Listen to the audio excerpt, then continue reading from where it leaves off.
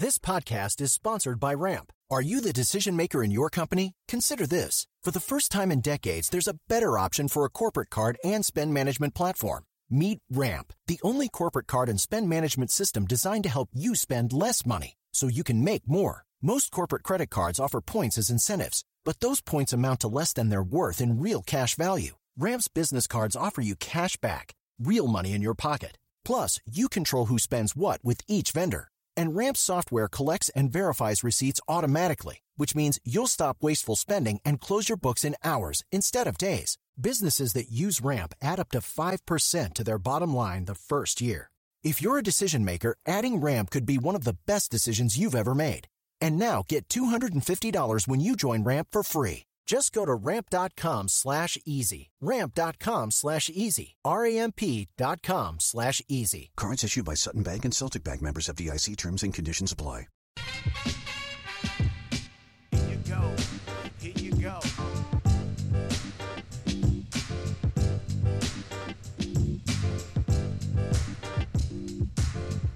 Cooperstown. Nothing personal word of the day for January 28th, 2021 is Cooperstown. Should have been the word of the day yesterday. Could not do a show yesterday. Yesterday was Wednesday.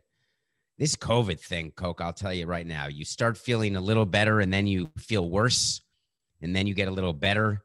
You just have to really be careful. I really hope that whoever doesn't have it, go get the vaccine, wear a mask, take it seriously because it sucks. Absolute just sucks. So yesterday I was unable to do a show, but there was so much to talk about that we're carrying it forward, and we're doing one today with the word of the day, Cooperstown, because 2 days ago, the Hall of Fame in Major League Baseball made its announcement, and I wanted to really talk about it because it's getting so much attention. The story is not going away. I wanted to explain to you the role that Major League Baseball has with the Baseball Hall of Fame, the relationship that Major League Baseball has with the Hall of Fame, my reaction to what happened when the Hall of Fame made its announcement, the fact that we knew it was going to happen because we had to wait to see that no one was going to be elected to the Hall of Fame, and no one was in the class of 2021. So we got that wait to see right. And why I want to help you frame your view of who should and should not be in the Hall of Fame and why. So let's just start. It's very simple.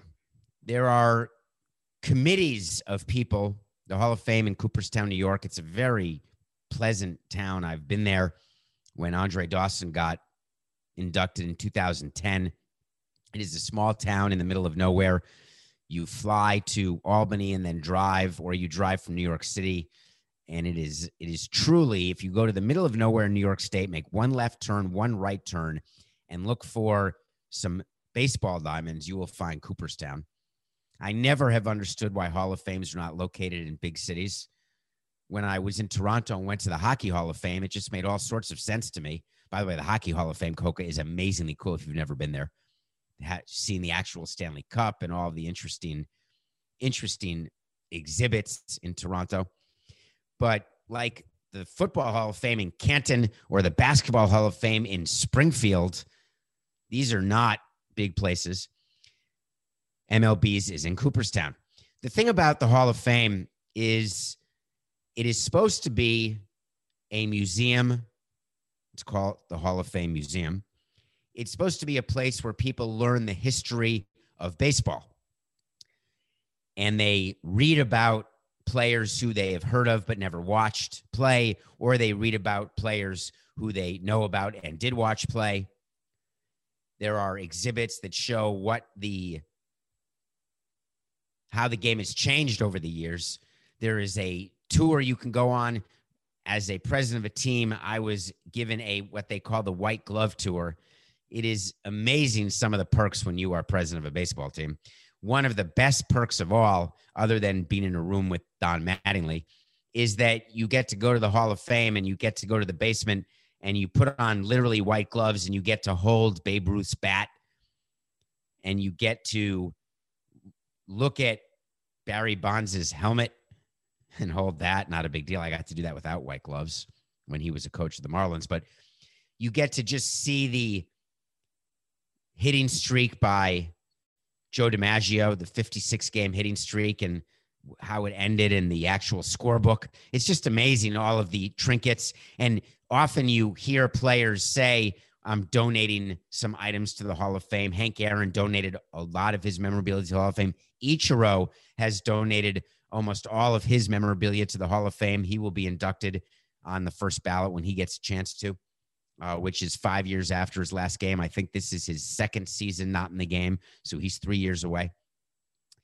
So you go to Cooperstown and you let history wash over you like a warm blanket. It's like living inside James Earl Jones's head in Field of Dreams. You just feel so good about the sport that you love. But Hall of Fame comes with amazing controversy. Always. It always has. For a player to be eligible to be inducted into the Hall of Fame, the player must be in good standing with Major League Baseball. That's the first thing, which means if you have been suspended or kicked out of baseball like Pete Rose, permanently expelled, you are not eligible to be voted into the Hall of Fame. So it's not that the writers have not voted Pete Rose into the Hall of Fame because they don't want a gambler in the Hall of Fame. Pete Rose is not in active standing in Major League Baseball, so he's not eligible. In order to get on the ballot, there is a committee who makes the ballot each year. And once you are on the ballot, you stay on the ballot until you either get 75% of the votes of all eligible voters, in which case you are elected into the Hall of Fame, or you get below 5% of the votes of all of the writers who vote, in which case you're taken off the ballot, or you get between 5 and 75, and you stay between 5 and 75 for 10 years. It used to be 15, now it's 10. And on the 11th year, you are off the ballot. That's it. Those are the rules. There's no particular rhyme or reason who gets on the ballot. There are a group of people who get together and decide which players deserve Hall of Fame consideration. It is an honor just to be considered. Many players are on the ballot once. They get no votes at all, and they are then off the ballot. Jeff Conine is an example. This year, A.J. Burnett is an example, among others who didn't get any votes, but were on the ballot, but now will be off. There are people who study the ballots and what percentage increase you need year over year to be on the trajectory to get in. There's always news stories about players who are entering the final year or two of their eligibility and whether or not they'll get the 75% required. In order to vote to be in the Hall of Fame, you are given a Hall of Fame vote by the Baseball Writers Association of America. It is writers who are members of the Baseball Writers Association of America who have been covering baseball principally for an X number of years. I think it's 10, Coca, but I could be wrong. And you can then be invited to be a Hall of Fame voter. It is a privilege, not a right. You get asked to be a voter. You can have your vote taken away at any time. But it is the writers who vote for the players. There are criteria that writers use when voting. They each have their own system, how they evaluate a player, whether he is Hall of Fame worthy. One of the issues that the Hall of Fame has for its writers to consider is character.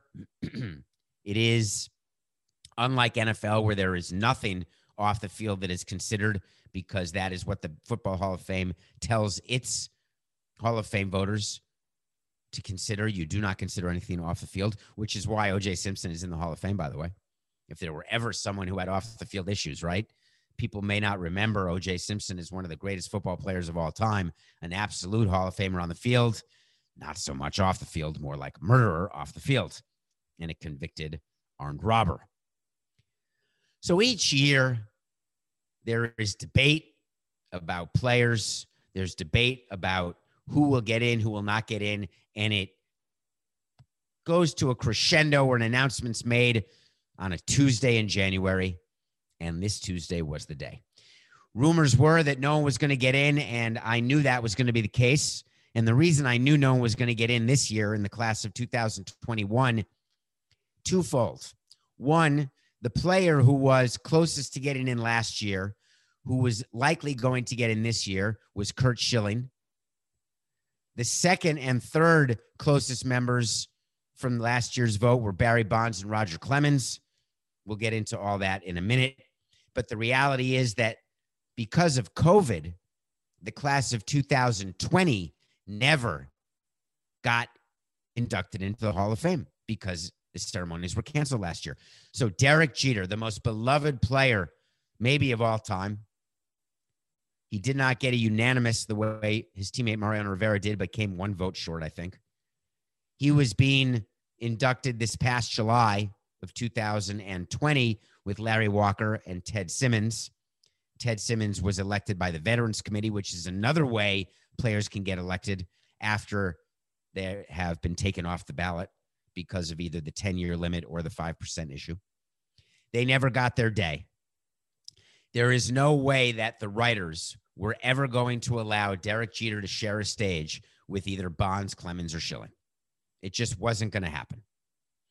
And Bonds, Clemens, and Schilling have another year of eligibility next year. And so writers said, you know what? Let's give Jeter his own induction the way it was going to be last year before COVID hit. Because remember, Jeter was voted in late January when COVID was only in Wuhan, and we had no idea that we would be 425,000 deaths later and 25 million cases later, but here we are. Now I guess it's 25 million and one.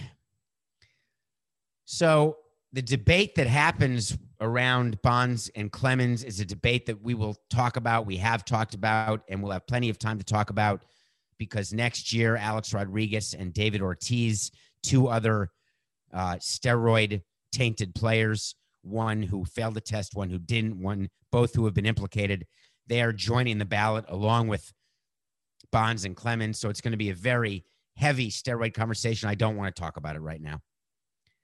I do want to talk about Curt Schilling because it is pretty important for you all to have a view here. And I want to give you, please, the parameters to think about where you stand with Curt Schilling. Curt Schilling, probably the best postseason pitcher, along with Madison Bumgarner, maybe of all time. Very successful postseason with the Diamondbacks, with the Red Sox. Had a very, very good regular career, but what made him different was his postseason career. Curt Schilling retired in a circumstances surrounding an injury that was not necessarily treated the way the Red Sox should have treated it, and Curt Schilling never forgave until now and never forgot the role that the Red Sox played in the end of his career. And since his career ended, Curt Schilling has been a louder and more famous Aubrey Huff. Aubrey Huff is an admittedly very far-right, politically slanted person, likely a misogynist, likely a racist, and he has a Twitter feed that is very offensive to most people. Curt Schilling, when he was a player, was extremely well regarded by the media, extremely well regarded by the fans. No indication while he played that what has happened since he played would happen, which is he has become very, very far right in his views, very misogynistic, questionable whether he is homophobic or racist. But there is no question that his view towards journalists, his view toward the mainstream media, his view toward the very people who are supposed to vote for him is less than exemplary. He would have no issue and has said as much with journalists being muzzled somewhat permanently. And there are some who think that writers have chosen not to vote for him because they do not agree with his politics in this era of cancel culture. and that because he is a pro-Trump and very right-wing, that he does not deserve to be a Hall of Famer. I do not share that view. The view I share is that it is the job of each writer to decide for him or herself or themselves how they want to characterize a Hall of Famer on the field, off the field. It is the writer's right to decide what weight they want to give to any off the field characteristics that a player has. There are plenty of players in the Hall of Fame who are politically slanted to the right. Mariano Rivera, as an example, is an absolute known Trump supporter and got 100% of the votes. The difference between Mariano Rivera and Curt Schilling is he was far less toxic publicly in his quotes and in his tweets. And it can be argued that Curt Schilling has tweeted his way out of Hall of Fame consideration. The inconsistency that some writers have with their vote, they vote for him one year, they don't vote for him the next. I have never understood. I've never understood how a player gets 40% of a vote and then 50% and then 60 and then 70 and then 75. Why is Andre Dawson a Hall of Famer today but not yesterday? Or Tim Rock Reigns? Or many other players who take years to get in? Writers tell you it's because their ballot was full. They can only vote for 10 people. There are plenty of writers who put in 8 or 7 or 6 players on their ballot. There's plenty of writers who put in blank ballots, which got a lot of attention this year. It was the most ever blank ballots. And they've been criticized by people. Nope, you cannot criticize someone for putting in a blank ballot. A blank ballot is a full ballot. The absence of voting for someone is an action taken by a voter that is the same as the act of voting for someone. There is no doubt about that. Anyone who tells you that they are critical of writers who submit blank ballots is missing the point of what a blank ballot is. When you are deciding as a loyal, nothing personal viewer or listener, please think to yourself about whether or not you want to live in a world where people whose views are different than yours do not get a platform with which to express those views. That's not a world I want. I want a world where everybody can express his, her, their views, and everyone has a right to those views, and I have a right to tell you I don't agree with those views. But what I don't have the right is to be punitive to those who don't view the world the way I do. Won't do it. I can be punitive when I go to the ballot box in politics. I can be punitive in terms of who I follow or don't follow on Twitter. But to be punitive for the sole purpose that I don't agree and therefore say because I don't agree with you doing X, you may not do Y. I am not in that camp. If you voted for Curt Schilling before, you vote for him now. Curt Schilling has not committed any crimes. He's not a murderer. He may agree with what happened with the insurrection against the U.S. Capitol. He may believe that all members of the media are left-wing and out to get anyone who doesn't agree with him. He may believe that the world is not fair or just or right. But that does not change his qualifications to be a Hall of Famer. What it does do is change my view of him as a person, because I do not agree with anyone who calls for violence or who agrees with any sort of violence against our government, who doesn't believe in the peaceful transfer of power, who doesn't agree in the election results that were confirmed through all legal grounds, who doesn't agree that the election was not stolen or canceled. I don't agree with his view of that. But as a Hall of Fame voter, that does not take away his vote. Curt Schilling went from 70 to 71% when he should have gone from 70 to 75. And then Curt Schilling submitted a letter to the Hall of Fame saying, take me off the ballot box. I do not want to be a part of this process any longer. People are treating me in a way that I don't want to be treated. I am not racist. I'm not misogynist. I'm not homophobic. Whether he is or not, I don't know. I do know that his posts are incendiary. I do know that his posts do not help further a conversation of unity or peace. And I do know that his posts are extremely offensive to many people, including those who do vote for the Hall of Fame. Curt Schilling did not help himself with that letter. He did not ingratiate himself to writers. But it doesn't matter. Curt Schilling will be on the ballot box next year. Curt Schilling will not get voted in next year. And Curt Schilling will then be in the hands of the Veterans Committee, just like he asked in his letter. If you have time, you should read what he wrote to the Hall of Fame. It's long. He had a lot of words to say about other people in the Hall of Fame. He talked about Barry Bonds and Roger Clemens.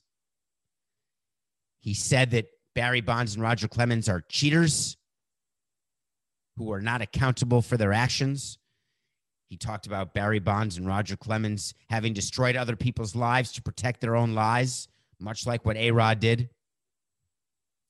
He said, I have not done any of those things. I've protected my legacy. Those players haven't. He then talked about writers in his long opus. It is worth looking at. Please. So you can then decide where you stand when it comes to the moral high ground of the Hall of Fame. There's been a lot of baseball news because spring training is supposed to start here in the next few weeks. The big free agents are starting to come off the board. JT Realmuto, and what we told you would happen, is a Philadelphia Philly again. JT Realmuto, when we drafted him, he had caught one game total. He was an infielder. And we drafted him with the Marlins. We made him a catcher. There were certain people in our organization who didn't think JT was going to make it, which is why we signed Jared Saltalamacchia in one of the worst free agent signings ever. But JT did make it. He's now the best catcher in baseball. When we approached JT with the long-term deal, long after we had gotten rid of Saltalamacchia, long after we all realized that JT was going to be the best catcher in the game, JT said to us, I'm not going to sign a contract until you make me the highest paid catcher ever. And we said, JT, you haven't won any MVPs. You haven't won any World Series. You are not Buster Posey. You are not Joe Mauer. We are not paying you $23 million as a free agent. You have not even hit arbitration yet. You're a young player. And JT said, forget it. I'll go year to year. And we said we loved him. He said he loved us, and that was it. We paid him year to year. Derek Jeter traded JT to the Philadelphia Phillies. The Philadelphia Phillies traded the Marlins, their top pitching prospect, who is now one of the best pitchers in baseball. His name is Sixto Sanchez. The owner of the Phillies is furious that JT had not signed an extension before this year because he did not want to be a part of having traded away good players to get a rental. So JT knew that the Phillies were going to trade him. We're going to sign him, but JT also knew in this time of COVID, the Phillies had lost a ton of money, and the owner, John Middleton, had said to JT, we are not going to get you to $23 million a year. So JT started spreading with his agent thoughts that the Mets would sign him, but they signed James McCann. That hurt JT Realmuto's leverage. He then said, the Braves may want me. The Phillies got nervous that the Braves in the National League East would get JT, and the Phillies gave in, and they gave JT Realmuto $23.1 million a year for 5 years. And JT, the minute the Phillies agreed to that, said yes to the deal. JT stuck to his principles. He wanted to be the highest paid catcher ever in order to make a difference to those catchers coming after him, and he did it. The Philadelphia Phillies gave in to his demands, and they will regret the day. They did not give him 7 or 8 years. They only had to give him 5, but 5 is a long time for a catcher. JT is turning 30. JT will not be able at 35, unless he is Yadier Molina. He will not be able to do what he's doing now. But the Phillies had no choice. The Phillies will learn to regret this decision in a very significant way. But today they don't. Today they celebrate, except today they are not a better team. It is the hardest thing to do when you're an executive of a baseball team or any team.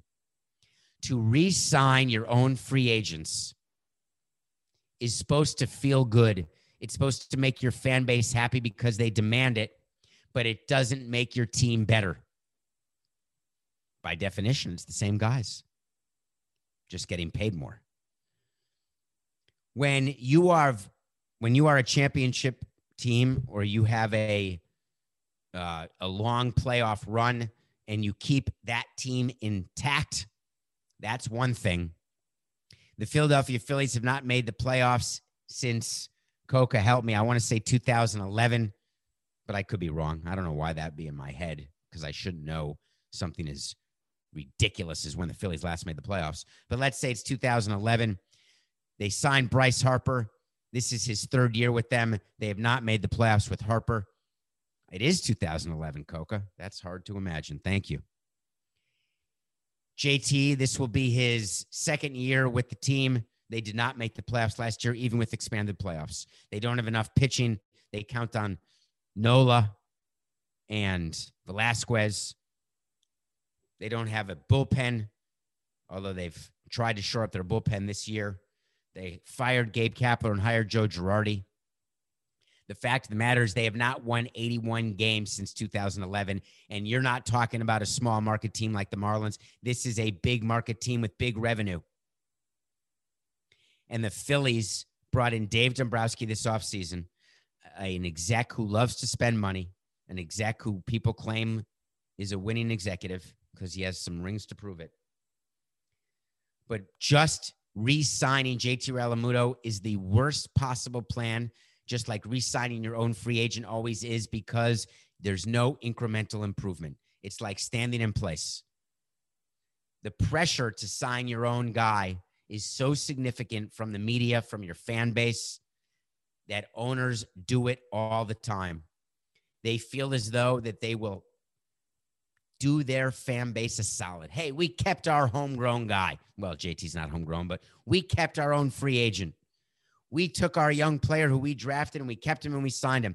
I'm a sucker for that. We did that with Giancarlo Stanton, thinking it would make a difference. It didn't do squat. It didn't make us win. It didn't increase the revenue needle. It didn't do a thing. Philly will realize that being Tampa is the smartest way to run your team. You don't fall in love with your own guys. You don't sign your guys to long-term deals. You don't put yourself in a position where you've got players who cannot, by definition, outperform their contract. You must have players outperforming their contract in order to win. JT Realmuto at $23 million a year, I couldn't be happier for him, but there is no way he can outperform his contract, just like there's no way Bryce Harper can outperform his contract. When you've got enough players who can't do it, you end up being what the Phillies are, which is a team that will continue to be mediocre. Okay. You know, when I didn't do a show yesterday, I should have said to Coca, just tweet out my pick, because I had prepared to do a show. We had done our pre-show routine on Tuesday night, and then I got symptoms again, so did not do a show yesterday. But the pick of the day was going to be the Sixers over the Lakers. The Sixers were getting 4 points. The Sixers covered that, and that would have gotten us to 500, Coca, all the way back, because we're hot. We were 10-12, and we had on Tuesday's show, we had the Jazz over the Knicks. You guys were panicked when the Jazz were losing to the Knicks at halftime, but the Jazz did cover that 11-point spread. I hope you remember that Tuesday night. So we're now 11-12. We are rebounding very well. The pick of the day, as we try to get to 500, is going to be the Phoenix Suns giving 1.5 to the Golden State Warriors. The Suns and Warriors both played last night. The Warriors are actually overvalued now because they have played well with Steph Curry back. The Suns are a better team. That line should be way more than 1.5. For some reason, the Suns are undervalued and the Warriors are overvalued. So take the Suns and let's get back to 500 for Christ's sake. We're 11-12. After the break, we're going to review a movie starring Vanessa Kirby, and we're going to talk about another unfortunate situation that took place in the National Football League. We'll be right back. The 82-game preseason is in the books, and it's finally time for the real season. Don't miss out on any of the NBA playoff action at DraftKings Sportsbook, an official sports betting partner of the NBA. From the play-in tournament through the finals, DraftKings Sportsbook has you covered with same-game parlays, live betting, odds boosts, and so much more. From what you've seen so far, do you think there'll be a first-time winner of the NBA championship? If the Pacers, Clippers, Suns, Magic, Pelicans, or T-Wolves win, you win at plus 650. That's 6 teams to root for, 6 chances to win. Download the DraftKings Sportsbook app and use code SAMSON. New customers bet $5 and get $200 in bonus bets instantly. That's code SAMSON, only on DraftKings. The crown is yours. Gambling problem? Call 1-800-GAMBLER, or in West Virginia, visit www.1800gambler.net. In New York, call 877-8-HOPE-NY or text HOPE-NY. That's 467-369. In Connecticut, help is available for problem gambling. Call 888-789-7777 or visit ccpg.org. Please play responsibly. On behalf of Boot Hill Casino Resort in Kansas, 21 plus age varies by jurisdiction. Void in Ontario. Bonus bets expire 168 hours after issuance. See dkng.co/bball for eligibility and deposit restrictions, terms, and responsible gaming resources. Welcome back to Nothing Personal. My name is David Sampson. Thank you. Thank you for making it through the gauntlet of commercials. Thank you for staying with me. I know it's tough. I want to do this show every day, and I generally do. Don't take a lot of vacations, as CBS knows and Coca knows. And it's been difficult with COVID, whether it's some wheezing that you have heard and you followed up with me on, or some coughing, or just unbelievable fatigue. Could not do a show yesterday. Very happy to be back today. Thank you for downloading and subscribing. Please keep telling your friends about Nothing Personal, because we're growing this Nothing Personal army one listener at a time, and it's working. So let's keep going. We're also on YouTube every day. Nothing Personal with David Sampson is the YouTube channel. Just hit subscribe. And this week, we're going to try to do, not try, Coca. We're not going to try. We are going to have a mailbag bonus episode, because we do them at the end of the month. You go on Apple, you rate, review, ask a question on there within your review, and we do fun episodes at the end of every month. So one of the things that we get to do on Nothing Personal with you is there is so much content out there, so much streaming, so many movies that whether you go to the AMC theaters or whether you invest in AMC theaters, there's a little nugget for those of you not paying attention to what's going on. I was an early investor in AMC because I bought a lot of popcorn and candy at their theaters. Yeah, no, I'm not an investor in the actual stock of AMC, which is why I'm still doing Nothing Personal. I'll always do it. I'm never stopping. In any case, I watch a movie every day. Even with COVID, it's been hard. It took me basically 14 hours to get through a movie because I can't concentrate for long periods of time. I fall asleep. I get tired. I get a headache because of COVID, but I still get through a movie every single day. Yesterday, or the day before, I can't remember which day, I watched Portrait of a Young Woman, and I think we reviewed that on Tuesday's show. I followed that up with a movie that I was confusing it with called Pieces of a Woman. When they were both coming out, I didn't know the difference between the two because I don't really do. And it's Promising Young Woman. I don't know what I just said. Did I say Portrait, Coca? Did we review Promising Young Woman this week? I thought we did. We did. Okay. So I followed that up with the double feature of Pieces of a Woman. Pieces of a Woman is on Netflix. It stars Vanessa Kirby, Ellen Burstyn, and Shia LaBeouf. Ellen Burstyn, who plays the mother of Vanessa Kirby. Vanessa Kirby, you may know her from Mission Impossible. She played the, I can't remember. It's some spider character name. It's not a comic book character, but her nickname, I want to say, was something spider related, but I can't remember. Anyway, I know her from About Time, where she played Rachel McAdams' friend in the movie About Time. She is now grown up and quite a good actress. This is a movie about tragedy, and it's Shia LaBeouf. Sorry, Coca. Thank you. This is a movie about loss. The first half hour of the movie is about Shia and Vanessa, who are married, and they are having a child. And during childbirth, this is not a spoiler alert, there is a problem with the childbirth. The movie is then about how people deal with grief, how families deal with grief, how individuals within a relationship deal with grief as a couple and as individuals. It is powerful. It is sad. It is perfectly acted. It is nuanced. It is not an action movie. It is not a shoot 'em up movie. It is a movie for people who are willing to dig deep into a subject that makes us all uncomfortable, and that is grief. Grief is the one emotion that everyone who is born will feel. There's some people who are sociopaths who feel no empathy, or there's some people who feel no happiness. There's some people who feel no sadness. Grief, however, which is differentiated for me from sadness, grief is something that will be felt by everyone. And how people deal with it is extremely personal. There is no one way. Great movies are made, great conversations are had, great books are read over how different people deal with grief, the stages of grief. As a longtime connoisseur of quashing my emotions, of pretending they don't exist, of looking the other way when it comes to feeling anything, that is a non-tenable solution to grief.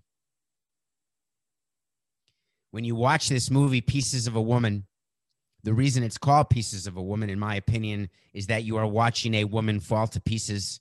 You are watching the different pieces of a woman react to the different stages of grief.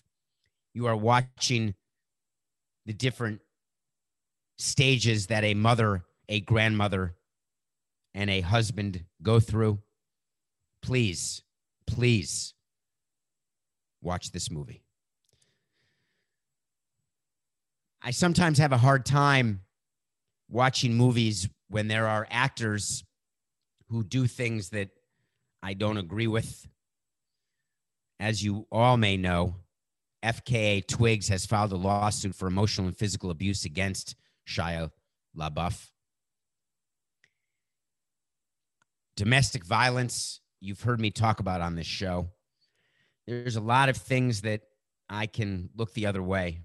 Domestic violence, violence against women, violence against your partner. As angry as I've ever been, and I don't have a temper, I don't yell. I don't think I've ever yelled. I have a much more biting, caustic way of showing when I feel displeasure that manifests itself with condescending tones and words and sentences and flexing intelligence, far more so than yelling or berating. Domestic violence for me is something that is in the same category as murder. To beat up someone who is unable to defend themselves, maybe this comes from me being small and bullied, not physically, just threatened. As you know, because I've told you on this show, I've never been punched with my mouth. It's a miracle. Never thrown a punch either, never would do it. Not because I'm small, because that I would rather hurt people with words, which is far worse in many cases. Leagues have to deal with domestic violence all the time. I've dealt with players who've had steroid rage, roid rage, we call it.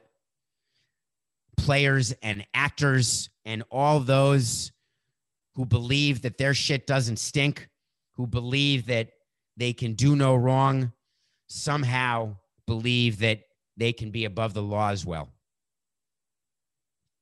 People who engage in domestic violence are sick. They are sick mentally. They need help. But that does not excuse, while insanity is a defense in criminal law, there are people who argue that anyone who could violently abuse their partner are insane. People who could take another person's life are by definition insane. We had a situation that happened yesterday with a member of the Seattle Seahawks. The Seattle Seahawks have a player named Chad Wheeler.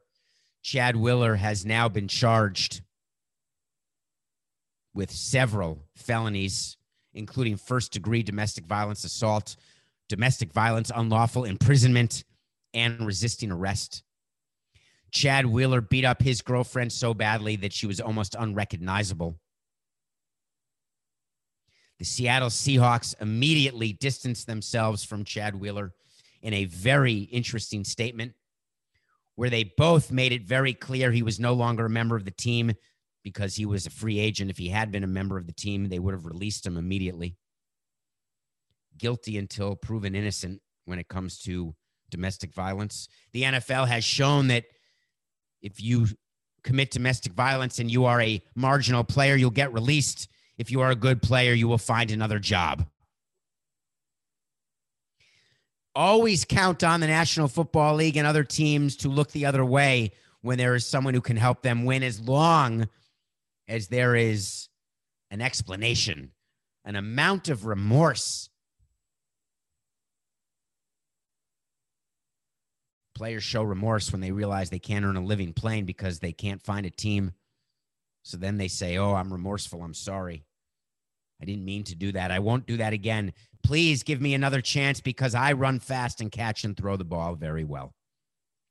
When you're a marginal player, you don't get that chance. Chad Wheeler will never get another chance to be in the NFL ever. Ever. The Seahawks, while distancing